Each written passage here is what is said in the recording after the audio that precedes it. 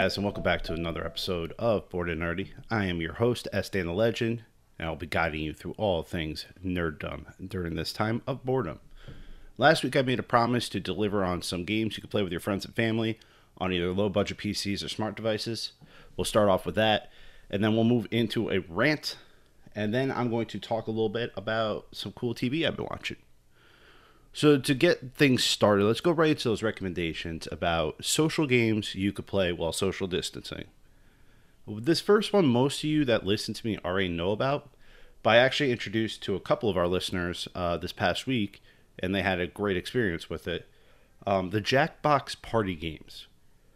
These can be gotten on just about any PC platform. I'm even sure that, I'm not quite sure whether or not you can get them on things like Switch and PlayStation, but they're pretty well known and they're readily available. They don't require a lot to run them. Only one person needs a copy of the game, but what Jackbox does very well is it creates those 20 to 30 minute party games that we all love to play, like the charades and the Pictionary and Skaggories, those sort of things. It has a whole bunch of them. I believe right now they're on Jackbox Party Pack 6. And each one comes with 4 to 6 games in it of various natures. Some are like trivia games. One of my favorites being Fibbage. Fibbage is a trivia game where they will ask a question. Everybody gets to provide a fake answer. And you want to make it sound true because you get points for people guessing your incorrect answer. And then there's, within all these incorrect answers, the correct answer is hidden. Right? So it's a trivia game, but the wrong answers are made up by the players, and you get points for baiting people into your answers. They have games for artists. There's Bidiots, which you get people to bid on art. Patently Stupid, where you get to draw blueprints for new inventions. There's games in there for wordsmiths. Madverse City is a game I love. It's about giant robots that are in rap battles and destroying the city. There's also fun little mini games like Murder Mystery, I think it's what it's called, where you play these tiny little events and then the winners get advantages, and then there's trivia in between. There's a lot of stuff you can do with these Jackbox games, and each party pack comes with a different set of games. So, don't just blindly go out and buy any Jackbox game. Make sure that you look at the games in it and you're interested in them. I know that the Epic Games Store has done a couple of the Jackbox games for free. Some of the older ones, some of the older, less popular ones are really cheap, like $5 or less. Some are around $10 mark. I believe when they first come out, they're a $20 purchase. But I will say that if you're the type of person that's into these sorts of things, they're very much so worth the money. You will definitely get your $20 back.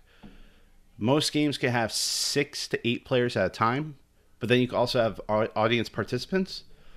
The way it works is that, one person who owns a copy of the game hosts the game. You could do it through Zoom. You could do it through Discord. You could do it through Teams. You could do it through Google Meet. Any screen sharing software could do it. So you share the game that you're hosting. And then everybody else in their browser, they could do it on their smartphone, their tablet, their PC. They go to jackbox.tv. They're going to enter the code that is unique to your game. And they will get instructions on their tablet, like what to answer, what to do. And then the results and other people's answers will be on the host screen, right? So it's almost like when you're playing bar trivia and you have that little thing at your table that you're interacting with, but the actual game is being played up on a screen that everybody can see. It works a lot in that way. So that is Jack, like the name Jack, box, as in, what things come in, TV. All right, so Jackbox Party Pack can be played on jackbox.tv. Check them out. It's a really fun game. I would highly recommend it for anybody that's looking for something to do with their family, especially. It works best when you know the people you're playing with. The inside jokes make it all the much more funnier. I don't even know if that was proper grammar, but it's too late to go back and restart this episode now. So that much more funnier is staying. It can be great for even little kids if you play the appropriate games. Crude humor does make the game funnier. And it's kind of, I also look at it, if you're going to play something like Quiplash in there, or Patently Stupid, you have to have a kind of Cards Against Humanity mentality, especially with Quiplash. You know, sometimes the best approach is just to attack the other players. I know that sounds savage, but it's definitely a great one to play with your buddies. Do it during like a virtual happy hour. Enjoy. So that's Jackbox Party Packs. Jackbox.tv is the website. So if you're not into that, perhaps you're into card games. There's a lot of free to play card games out there right now that are pretty cool and fun to do exhibition matches with your friends. You'll probably get dominated if you go into the competitive scene. But every Wednesday night we've been playing Magic the Gathering Arena. I've talked about that before. But you also have Riot has released out of beta Legends of Runeterra. It plays closer to Artifact, which I heard Artifact has a big update. I haven't played it, but people are telling me to go back and play Artifact. I loved Artifact on release. My issue with Artifact was it, like many card games, there became one way to play it, and that was kind of that. But the other piece to it is you want to have a game that people can play on smart devices, you know, phones, tablets, so on and so forth. So things like Legends of Runeterra, Magic the Gathering Arena, even Hearthstone. You know, it's a little late to get into Hearthstone, and I hate to be the guy who calls dead game, but it kind of is dying out. So many people have gone to Magic the Gathering Arena. It's the balancing and the flexibility of it. It's just much more enjoyable than, you know, Hearthstone always has a broken meta. There's always like 3 or 4 decks that if you don't have them, you're not really involved. Man, I gotta give a quick shout out to Magic the Gathering Arena. They do something that I think Hearthstone failed at. There's a lot of RNG in Hearthstone to hitting the cards you want, or you have to pay to win. Legendaries are 1600 dust, right? And you don't come across that easily. So to build some of these legendaries that you might need, you know, 4 legendaries in a deck, that's a lot of dust that you have to either hope to land legendaries, disenchant a great portion of your collection, or just pay to buy enough packs to get that dust. What Magic the Gathering Arena does that's really nice is that they give you wild cards. Wild cards will build any card of that rarity, you know, and you get them simply for opening packs, which when I got into Magic the Gathering Arena, a buddy of work got me into it. And I was like, dude, I can't compete with your guys' collection. This sucks. I was getting my ass handed to me because, plain and simple, they just had way better cards than me. And for weeks, I felt like I was just, I don't know, getting dominated. I wasn't having any fun. And then, you know, this buddy kept telling me, he was like, hey, listen, just keep playing, do your dailies, open your packs, everything will be fine. Well, sure enough, if you actually play roughly 5 to 10 games of Magic the Gathering Arena a day, you will have more cards than you know what to do with. And there will never be a situation where you can't build what you want to play. I have wild cards sitting in my collection right now because I've built everything I want to build, which is nice. It's more accessible. It feels less pay to win. There's more styles. You could play Commander, you could play Brawl, you could play Arena, you could play Pauper, you could play what's that other one? Legacy? Legend? It opens it up. So you have standard format, and then you have use any card you want. So it's really cool. And they've got all that on there. And it's very accessible. You can set up. We play a Wednesday night tournament. They have built-in formatting, best of 3, and you know you can set it up so that you and your family can get down on the tournament. It's really good times. So we've got Jackbox for those that like social games. These card games that you can play on smart devices are fantastic times. And then I got a couple weird ones for you. These are ones that people don't really think are social games, but they can be. The first one I'd like to point out can be played on the Switch. It can be played on the PC. I don't know if it could be played on Xbox or PlayStation, but I imagine so. Stardew Valley. Last year, Stardew dropped its co-op update. And sadly, I was kind of over Stardew by the time they dropped it, because I had already put in hundreds of hours into Stardew. But for those of you who have not played Stardew, it's a fantastic little, I don't want to call it a farming sim, because the farming is a portion of it, but it seems so minuscule in the greater scheme of things. You are managing a farm, but you're not out there like plowing the fields, you know? You do have to water the crops, you do have to feed the animals, you do have to collect the resources, but there's also an element of questing in there. You have dungeons you have to crawl through to get almost like Minecraft style resources. You gotta get iron and copper and all these things to build for your farm. But what I really like about it is it's got a very good day-night cycle where you have a list of things you have to accomplish during the day. If you're playing it with family or friends, you know, especially like kids, there's things that you're going to enjoy that they're not going to enjoy. You know, right? So you might be into, I love decorating my farm and making it look pretty. Whereas most young people are going to love to go down to the dungeons and fight the slime. So they could go down there and kind of get their hack and slash Minecraft on while you're up top getting your city builder on. It's not really a city, but you know what I mean. You're managing infrastructure, sprinklers, how close are things to water, how efficient is it to get from my silos to my, or not my silos, my hay fields to the chickens I got to feed. You know, so it's got a lot of great management aspects to it that kind of make it relaxing while you're also on this day-night cycle that kind of pushes you forward. The seasonal aspect of it is nice too. It's like a fast forward of Animal Crossing. For those of you who are out there playing Animal Crossing, which is another game you can play during this time. My only complaint as with Animal Crossing as a social game versus Stardew, there's not a lot of built-in things you could do in Animal Crossing. You go visit each other's markets, sure. You go sell things on other people's islands, sure. But where are like the mini games and the things you do together? There are tasks in Stardew, that make it feel like it rewards you for having more players in there. You can accomplish things, you can specialize, you could do things together.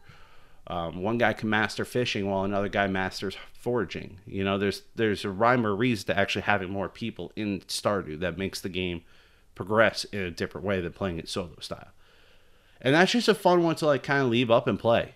The downside to Stardew is whoever hosts the game has to be available to play it, which I have made many friends a victim to. I'll host the game and I'll play nonstop for a week, and then those of you who watch my Twitch channel, you know I'm kind of game ADD. So like I'm really into something for 20 to 40 hours, and then I'm on to the next thing. But Stardew's one of those games I always come back to. I always have a desire, a craving to play it. It's always like one of those games I want to come back to. So if you haven't checked it out, check it out. The last one I'm going to suggest, I'm pretty sure it's on Xbox and PC. I don't know if it's cross compatible. I do believe with the Xbox experience on Windows, you can play with people on Xbox Live. But this one's a fun little, it's a clone. It's a clone of Mario Party. It's Xbox saying, we want a Mario Party. Originally, I thought it was closer to Fusion Frenzy, but everybody that's played Mario Party and played this game with me has told me it's Mario Party. It's called Pummel Party. Pummel Party is a competition with 4 to 8 of your friends. Actually, there is a 2 to 4 map. I forgot, there is a 2 to 4 map. I will say, though, that 4 seems to be the magic number for a lot of the mini games and just to make the map fun. But it's a combination of a board game and a mini game competition. So the point is to collect the most chalices. Chalices are victory points. If you've ever played Settlers of Catan, it's a victory point. There are chalices on the map that you're trying to work your way towards while other people are trying to stop you and you're trying to stop them. You have items you could use when on the board. So on your turn, you could choose to use an item and then move or just move. Some of these items protect you. Some of these items attack other people. Some of these items move you around the map quicker. So imagine you're looking down on like a chutes and ladder board. Or maybe a sorry board. I don't, because it's an infinite loop, the board is. And these chalices pop up one at a time anywhere on the map. And each square has a thing. You could land on it and pick up items. You could land on it and die. You could trigger a map event. You could get special resource collecting abilities from it. So the board game is one aspect of it. And then the mini games give you things to progress on the board. Better items determines who gets to go first, who goes last. The winner of the mini game gets to go first the next round. So you play a round of the board, you play a mini game.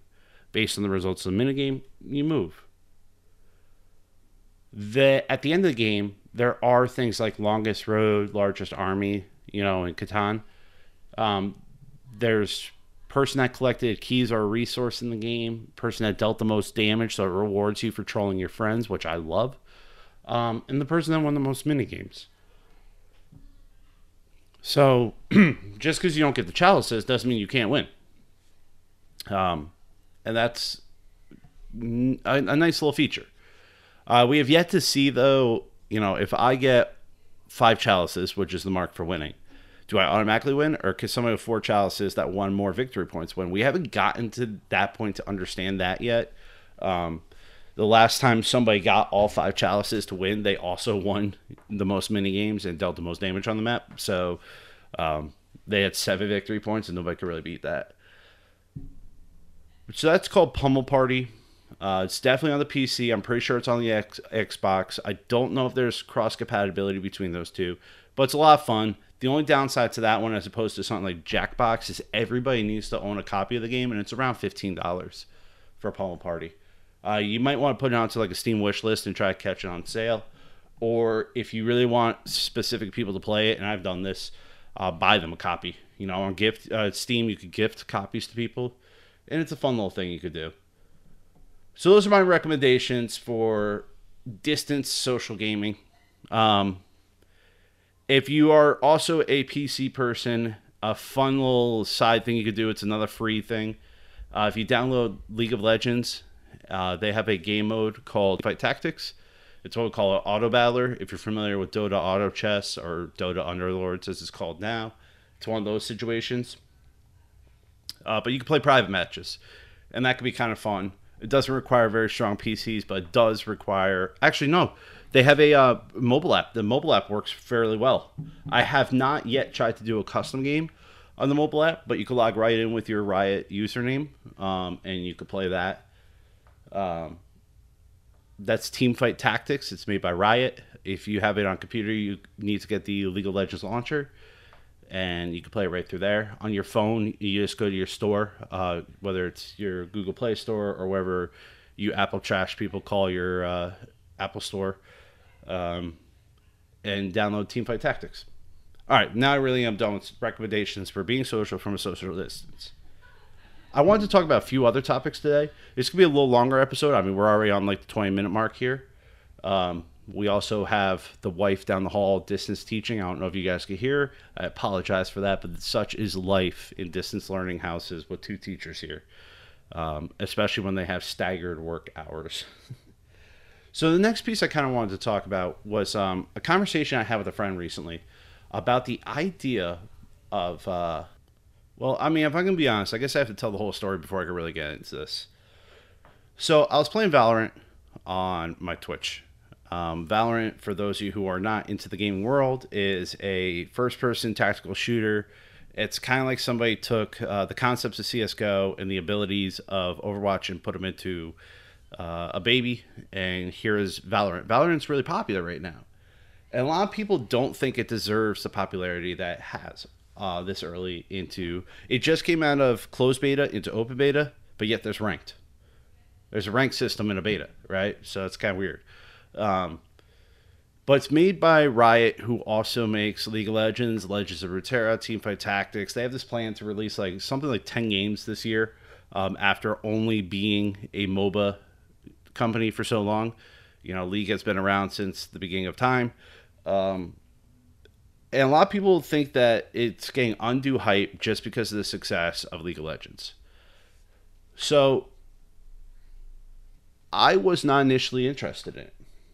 I was not very good at CSGO, but everybody that I was playing Warzone with, which is a game I do enjoy and I'm pretty good at. I usually get, between 8 to 15 kills in round of Warzone. I probably win 1 out of 10 games. Warzone was a game I was good at. But all my buddies that I was squatting with started moving over to Valorant. Now, here's where the conversation began between my buddy and I about what I don't think is a controversial concept, but apparently a lot of people do. The only way to get into the Valorant beta was to get drops via Twitch. So what happened was you had to link your Riot account to your Twitch account. Then you had to watch X amount, I believe it was 2 hours minimum, of Valorant streamers to be put into a pool where you might randomly get drawn to get a beta key. And while the coding was never released publicly, a lot of people that claimed to know what was going on said that, the more hours of streams you watched, the more likely you were to get this beta key. So here I am. I have no interest in the game, but those of you who know me, I'm a social gamer. I like playing games with people I know and friends. I'm more there for the camaraderie than the game itself. I could pretty much be sold into any game if my buddies are playing it. So I want Valorant. How do I get it? I got to start watching streams.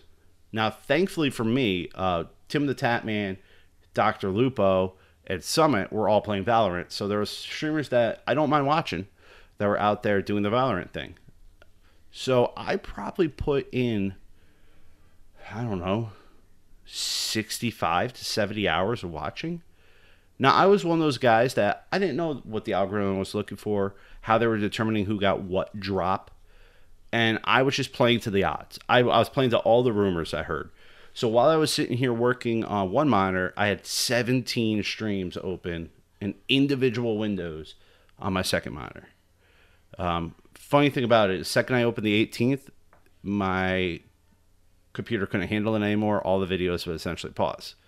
So here I am. I've got 17 videos going on all day while I'm working. Well, eventually I get my key, right? And I start streaming Valorant. And Riot then opens it up from a select few streamers to any streamer who has their Riot account connected to their Twitch that is playing Valorant could then drop Valorant keys. So my buddy John gets a key, right? And he doesn't really want to play, but I kind of sucker him into playing a couple rounds. And we get into this conversation about this concept of, I don't know if it's inflated views or if it felt like a money grab from the streamers that were playing this game. Why were they playing this game, right? Now, in the case of Summit, I don't think much of it. Summit was a CSGO player. This game is very akin to CSGO. Very, very akin to it. Tim the Tatman, I don't really see any issues with him playing it. For those of you who know Tim, he really blew up in popularity playing Overwatch. And the abilities in Valorant are very much so like Overwatch. So, and Lupo will kind of play any first-person shooter. He loves Tarkov. He did the, Fortnite is a third-person shooter. But he did Fortnite. He did Apex Legends. Like, it made sense. Lupo just kind of dives into all these shooters. While he's right now most known for Escape from Tarkov, he really rose to popularity on Fortnite. But it made sense for, I think a lot of these guys would have played Valorant one way or the other. But did they attribute to this inflated success of Valorant because they're the most popular streamers and people are in there getting drops? There was a point in time where I was looking and there was something like 2 million viewers on Valorant. Now, for those of you who aren't familiar with Twitch, 2 million is a crazy number to be watching one game. At one point in time, Summit had like 250,000 people active in his chat. His active viewers was like 257,000 people in there.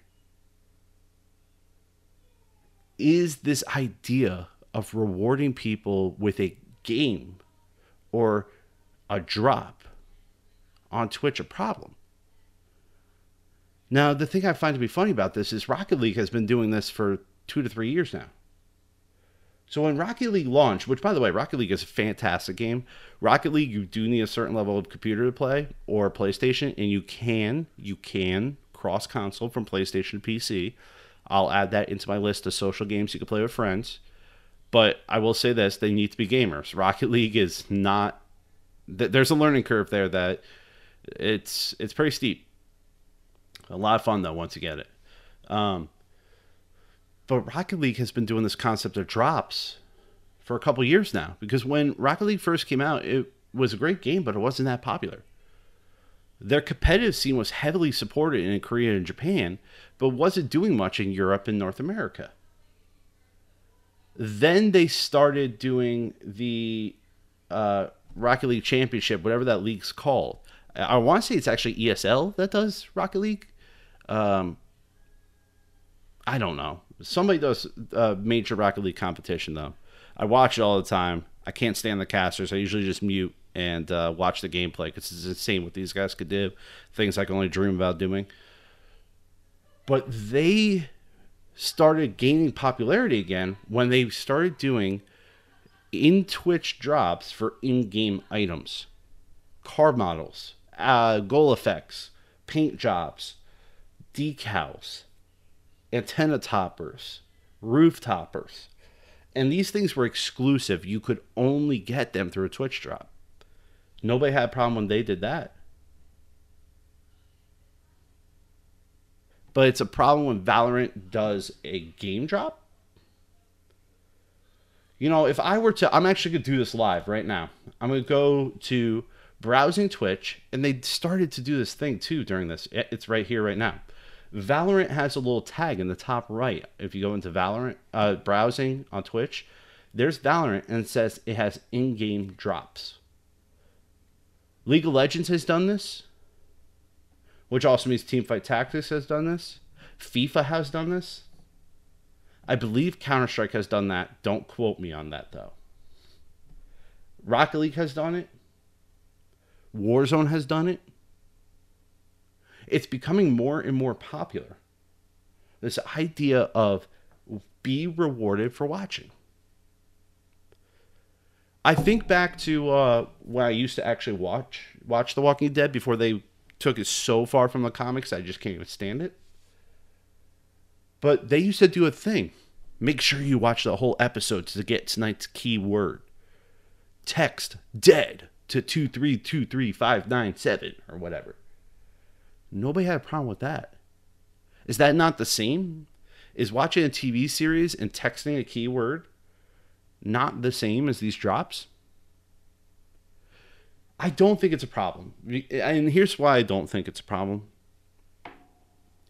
I would not have been as into Valorant right now had Twitch drops not existed. Had I been able to just email in, which is, by the way, this is how closed betas used to work. It was still luck of the draw. I used to be able to just email a company, go to their website, email the company, and ask to be included in their closed beta. I did this for, oh God, I can't even think about it. We called it Floaty Boats. I can't even think of what the game was actually called.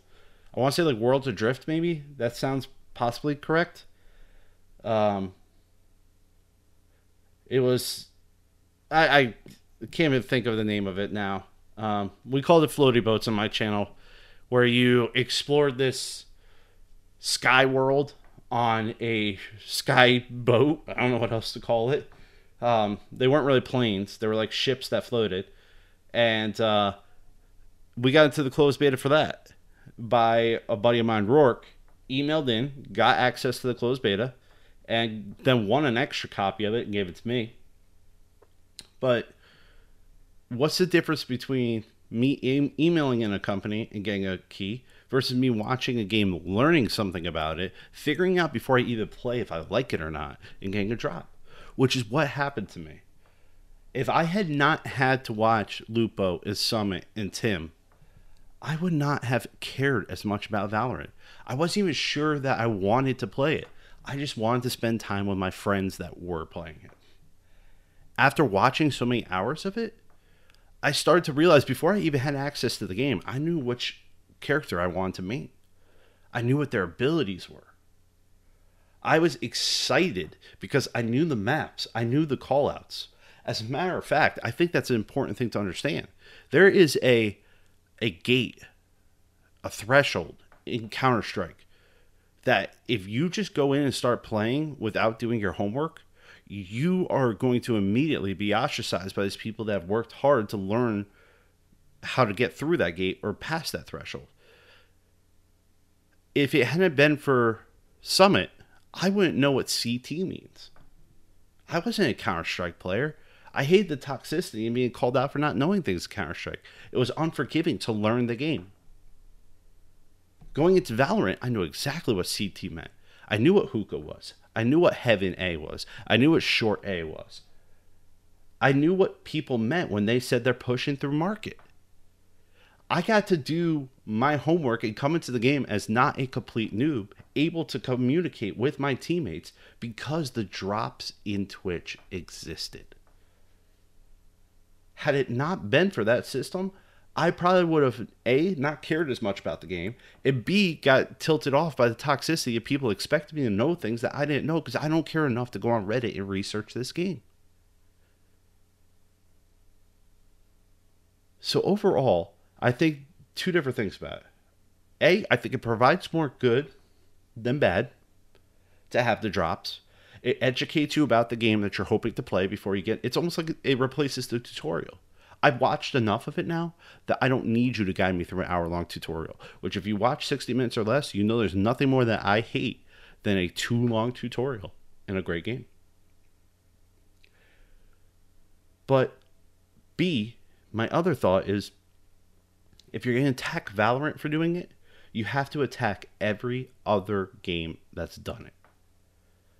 Yes, it is true. Summit, Tim, and Lupo pull in more viewers than the entirety of Rocket League combined. I get that. Even when they have the World Championships of Rocket League, it's still only like half the viewership of Summit. I got you on that. I understand. But that's not Valorant's fault for making a game that is in the category of those streamers. I think that any game that's going to do drops should put those drops in the hands of the most popular, most skilled, and informative people of that category. If you're going to drop a League of Legends in Twitch drop, go ahead and put it on like a faker stream. You know? I mean, I would even say this. I know a lot of people think I'm a cutie pie. It's a meme because, you know, he's not as skilled as he was. But when he actually talks about mechanics and balance, he knows what he's talking about. Right? It's just like if you're going to put a StarCraft drop out there and you want to put it on Day 9's channel while he's shoutcasting games, go for it. It makes a lot of sense. Why would you not put a CSGO-like game drop in Summit's channel? It's a no-brainer. Right? So I just had to go on to that rant. I actually personally enjoy the concept of in-Twitch drops for in-game things. Educate me about the game. Let me learn something before I go into it. Yeah, it feels like a little bit of cash grab, but it's a business. I have no problems with companies that want to do microtransactions. I have no problems with companies that want to do money grab situations. Just don't pretend that that's not what it is. Also, don't make this is one thing I love about Valorant. Go ahead, try buy a operative or whatever they call them right now. An agent, I think they're called. Go ahead, try buy an agent. You can't. Why? Because that would be pay to win. Because some agents are better than others. What can you buy in Valorant right now? Skins. I have no problems with microtransactions like that. If you don't impact my gameplay, go ahead. Microtransactions I do have a problem with. FIFA. I was excited to play FIFA 19. It was the first FIFA game I bought since I think FIFA 05 or 06. I was very excited to get into FIFA. Nobody played traditional ranked. Everybody played FUT. FIFA Ultimate Team. You have to pay to buy packs to get players. That's a microtransaction cash grab I do have problems with. But guess what? I could just not play your game. Boom. Problem solved. Are beta drops in Twitch a cash grab? For the streamer, maybe, yeah. Absolutely. Are these streamers going to speak more highly of the game? Probably. But I'll say this to you. Prior to them opening beta drops to any Valorant streamer, Tim was playing, Summit was playing, Lupo was playing, Disrespect was playing, Disguised Toast was playing. You had Pokemon playing, whatever her name is, Pokimane, right? You had Shroud's girlfriend, which, by the way, when I had all the streams up trying to get a drop, I had B-Nans up in the back for a lot of it. And hot take here, she didn't speak for the 5 hours I had her stream up, other than to call out things, but she had 4,000 viewers. What the hell is that? 4,000 viewers, and you're not even talking to your chat. Sorry, I digress. So I say keep the drops coming. I liked it. I enjoyed it. It forced me to watch Twitch, which those of you who know, I'm not a Twitch watcher. Outside the people that I care about and support, I don't really watch Twitch. Yeah, I'll leave it at that. So, the last thing I want to talk to you guys about is a show I just finished. I really enjoyed. And if you can watch this show, you should also go to twitch.tv/SDanTheLegend and use your Twitch Prime there. Shameless self-promotion, yes. If you have Amazon Prime, which most of my friends that are teachers, you do have Amazon Prime because we live off of that stuff. You have Prime Video. It's included. If you go to Prime Video, you go to Originals, there's a show there called Upload. I highly recommend it. If you enjoyed season 1 of Altered Carbon, 2 and 3 got a little weird. Was there 2? I don't even know. Altered Carbon got weird, in a way that I couldn't follow it anymore. But Upload is kind of the comedic take on that. So the idea is that when you die, or as you're about to die, while your brain's still alive and active, you could be uploaded into heaven, a virtual city. Your consciousness is transformed into electricity and put onto a server and sent to heaven. And there's multiple different providers of heaven. It also takes a satirical, take on corporations and branding. A lot of the things are funny, like, Oscar Mayer gets involved in the tech game, and these things that just make no sense but are kind of funny to think about. So you can get uploaded into all these heavens, and depending on how rich you are, you get into better or worse versions of it. And a lot of these heavens actually remind me of beta testing in games. They're kind of buggy and glitchy and weird. But this guy gets uploaded into one of these heavens, and I don't want to give away too much of it because there's a lot of twists and turns in it. It's funny, though. It's a little bit of a whodunit. It's a little bit of a rom-com. But it's definitely comedic, but it's not overly done. For those of you who know me, part of the reason I can't stand Will Ferrell and Adam Sandler movies is because while there are great ones, don't get me wrong, I love 50 First Dates, I love Step Brothers, Talladega Nights. It's when they have things like Anchorman that I get upset, where it's so stupid that there's no story there. That's not the case here. It's story first, comedy comes second. There are moments that just make you kind of shake your head and go, what the fuck? But isn't that how a comedy is supposed to be? So it's on Amazon Prime. It's called Upload. It's 10 episodes long. I believe episodes are 30 to 35 minutes each. We watched it in the span of like 2 days. Good laughs, good times. Definitely, I think it's a feel good. I think it's feel good. There are a couple like emotional moments, but they're like, aw, that's cute, sort of things. Give it a watch. Let me know what you think. All right, guys, this has been one of our longer solo episodes, approaching the 40-minute mark now.